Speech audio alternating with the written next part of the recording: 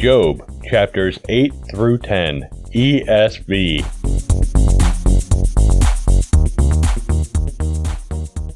Then Bildad the Shuhite answered and said, How long will you say these things, and the words of your mouth be a great wind? Does God pervert justice? Or does the Almighty pervert the right? If your children have sinned against him, he has delivered them into the hand of their transgression. If you will seek God, and plead with the Almighty for mercy, if you are pure and upright, surely then he will rouse himself for you, and restore your rightful habitation. And though your beginning was small, your latter days will be very great. For inquire, please, of bygone ages, and consider what the fathers have searched out. For we are but of yesterday, and know nothing. For our days on earth are a shadow. Will they not teach you and tell you and utter words out of their understanding? Can papyrus grow where there is no marsh? Can reeds flourish where there is no water? While yet in flower and not cut down, they wither before any other plant. Such are the paths of all who forget God. The hope of the godless shall perish. His confidence is severed, and his trust is a spider's web. He leans against his house, but it does not stand. He lays hold of it, but it does not endure. He is a lush plant before the sun, and his shoots spread over his garden. His roots entwine the stone heap. He looks upon a house of stones. If he is destroyed from his place, then it will deny him, saying, I have never seen you. Behold, this is the joy of his way, and out of the soil others will spring. Behold, God will not reject a blameless man, nor take the hand of evildoers. He will yet fill your mouth with laughter, and your lips with shouting. Those who hate you will be clothed with shame, and the tent of the wicked will be no more. Then Job answered and said, Truly I know that it is so. But how can a man be in the right before God? If one wished to contend with him, one could not answer him once in 1,000 times. He is wise in heart and mighty in strength. Who has hardened himself against him and succeeded? He who removes mountains, and they know it not. When he overturns them in his anger, who shakes the earth out of its place, and its pillars tremble? Who commands the sun, and it does not rise? Who seals up the stars? Who alone stretched out the heavens and trampled the waves of the sea? Who made the Bear, and Orion, the Pleiades, and the chambers of the south? Who does great things beyond searching out, and marvelous things beyond number? Behold, he passes by me, and I see him not. He moves on, but I do not perceive him. Behold, he snatches away. Who can turn him back? Who will say to him, What are you doing? God will not turn back his anger. Beneath him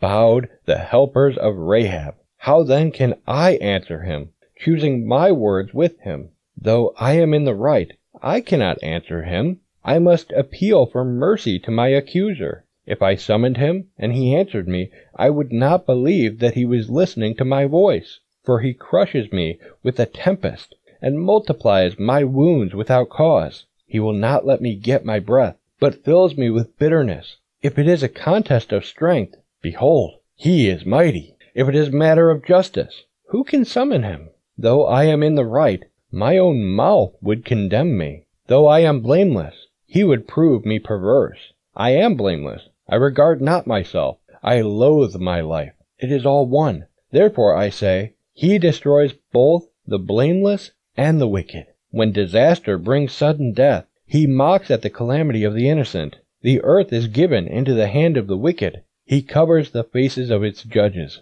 If it is not he, who then is it? My days are swifter than a runner. They flee away. They see no good.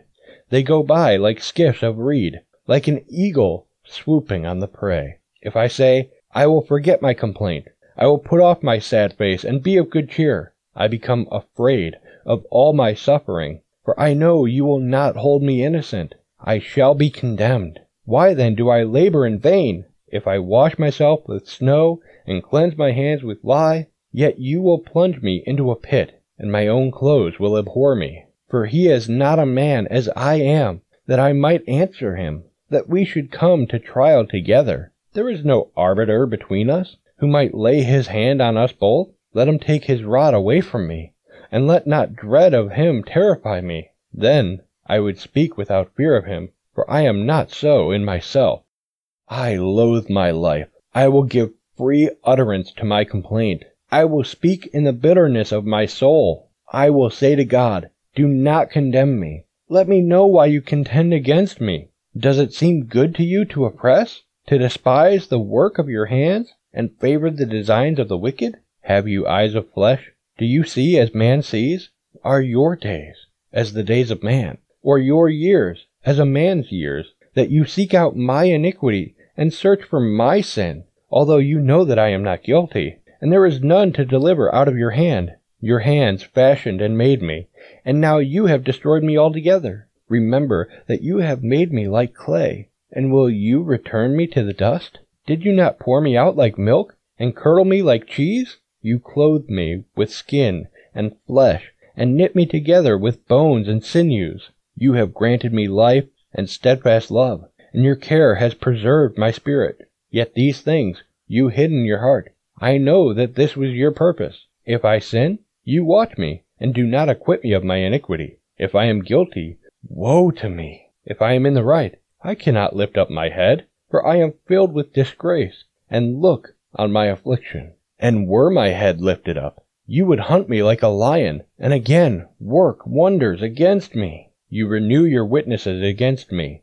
and increase your vexation toward me. You bring fresh troops against me. Why did you bring me out from the womb? Would that I had died before any eye had seen me, and were as though I had not been, carried from the womb to the grave. Are not my days few? Then cease, and leave me alone, that I may find a little cheer before I go. And I shall not return to the land of darkness and deep shadow, the land of gloom like thick darkness, like deep shadow without any order, where light is as thick darkness. Hey, visit MuniacFamily.com/Bible365 if you want to hear more of this audio reading plan. And if you need a new Bible, then please shop at MuniacFamily.com/ABS, and your purchase will go to help our ministry. Thanks for listening to Bible 365. May God bless you. This show has been a production of the Muniac family. Please pray for us as we continue to minister in the tri-state area and around the globe with Christ-centered programs.